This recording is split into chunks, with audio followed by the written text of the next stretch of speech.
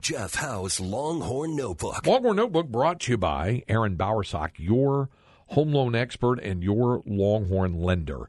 See if she can do for you what she did for Linda and me, and that's to get you that home loan approval turned around in a snap. She is, after all, the person who can help facilitate and make that home loan approval in 10 days or less, I guarantee. Check her out on the web at bowersockteam.com, BOWERSOCK, bowersockteam.com.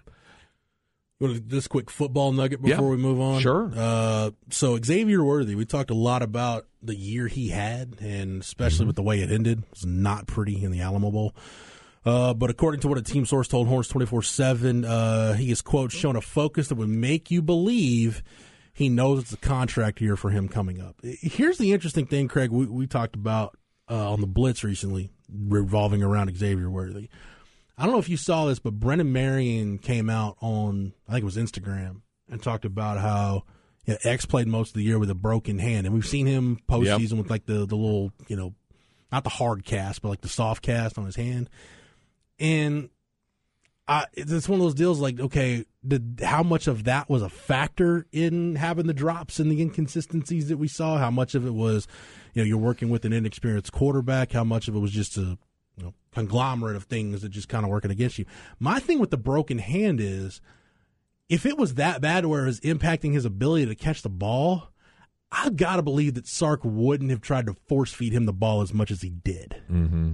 So while I respect the fact that, he probably was playing with a broken hand and maybe deserves a little bit of leeway, I don't think that's the sole reason. I do think there was, and you talk to enough people close to the deal, and they'll tell you, maybe it was a lack of focus, a lack of preparation. And I think for X and Quinn and everybody involved in that pass game, we know Sark talked a lot from pretty much the middle of the year on about how the passing game wasn't up to snuff, and talking about it late in the year, and especially leading up to the bowl game, how it needed to be better in 2023. They had to find better ways to be more effective in the passing game, probably especially because you're losing 2 NFL running backs in your offense.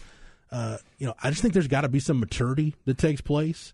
Understanding of the system is probably going to be better. I think Quinn with another year in it, it's going to be, you'd expect more consistency to be there. So maybe just a sense of urgency from X himself, along with those other things that contributed to it being not a good situation. Maybe those variables aren't in the equation this year. Yeah, it's a good point. It's well made, and we'll see how it rolls for him this year for sure. And plus, you got some more help in that receiver room too. Yeah. Everything we've heard about A.D. Mitchell to this point has been positive, and the reason why I like that move so much, you're not just solely dependent on, okay, if Isaiah Nair comes back, we'll have a vertical passing game. If he doesn't, then we might not. So you haven't put all your eggs in that one basket. That's what I like about how Sark is managing this roster, Craig. He hasn't made any moves yet that lead me to believe he is like an all eggs in one basket kind of guy, which when we've seen coaches around here, when your back is against the wall, you might put all your eggs in one basket. And That's true. We've seen time and time again that doesn't work. That's true enough. Basketball tonight at Moody Center, Texas against Iowa State. Now, we're to that point of the year in the season where, and we started on back probably a couple of weeks ago, certainly, but certainly right now in the middle of it.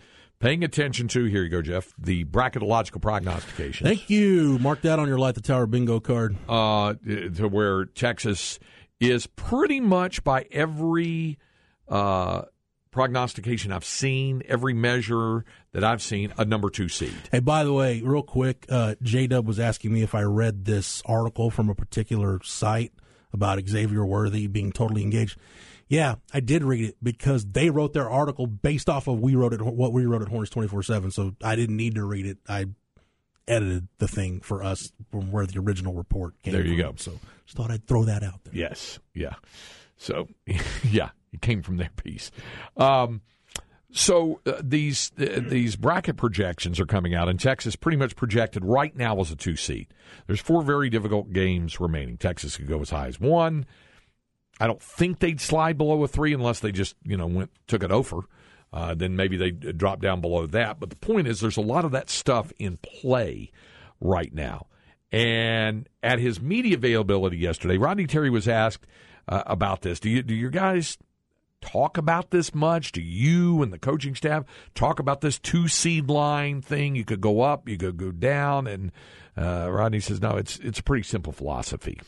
just handle the 40 minutes in front of us. I think that's in front. If you're able to do that, okay, without looking, too far in the big picture, I always tell the guys that all takes care of itself. You win this league, have a chance to be right there to win the league.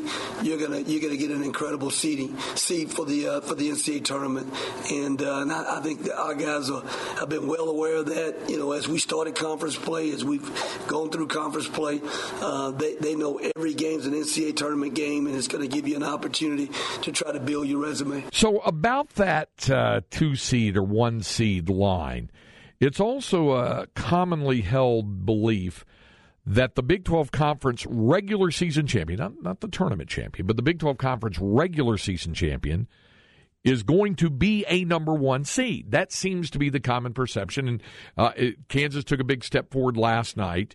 And again, I would submit to you, if the 2 teams went 2-2 down the stretch, no matter who won the Big 12, they probably would play their way out of being a 1 seed if they were to drop 2 of their last 4 games in the regular season. But if you do really well and you win the Big 12, Rodney Terry's in agreement with him about the Big 12 champion being a number 1 seed. No, absolutely. No question about it. You look at the teams. I think we have 6 ranked teams in our league right now, and you could probably make a case for the teams that are not ranked in our league. Really good teams, you know what I mean? Texas Tech's playing really well right now. They're a good team, and they got great personnel. Oklahoma's a good team. They're well coached. There are no nights off in our league, and there are a lot of leagues that can't say that. We can say that, and got great coaches. So, I think our league's very deserving of a 1 seed.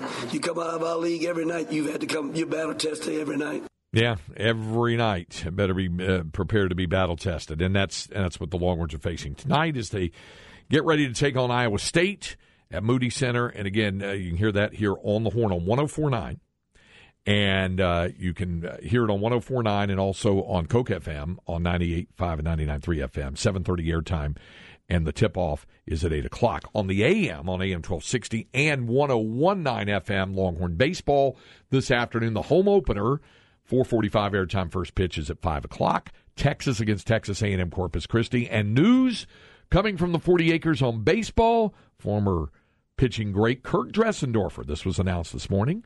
The 3-time All-American and All-Southwest Conference player will have his jersey retired during this 2023 season. Of course, awesome news. Yeah, it is for an awesome guy. 3-time first-team All-American and All-Southwest Conference player. He'll become the 9th former Longhorn baseball star to have his jersey retire. The date of the jersey retirement ceremony has been set. Retirement ceremony for the game on March 25th against Texas Tech at UFC at Ishfal Field. He's going to join Scott Bryant, Roger Clemens, Bert Hooton, Bruce Kieschnick, Keith Moreland, Greg Swindell, Houston Street, and Taylor Youngman in receiving this honor. When is the Youngman ceremony happening? Maybe that's happening on the they're just going to do both on the same day? Could be. I'm not that sure. One's so long overdue. Yes, absolutely.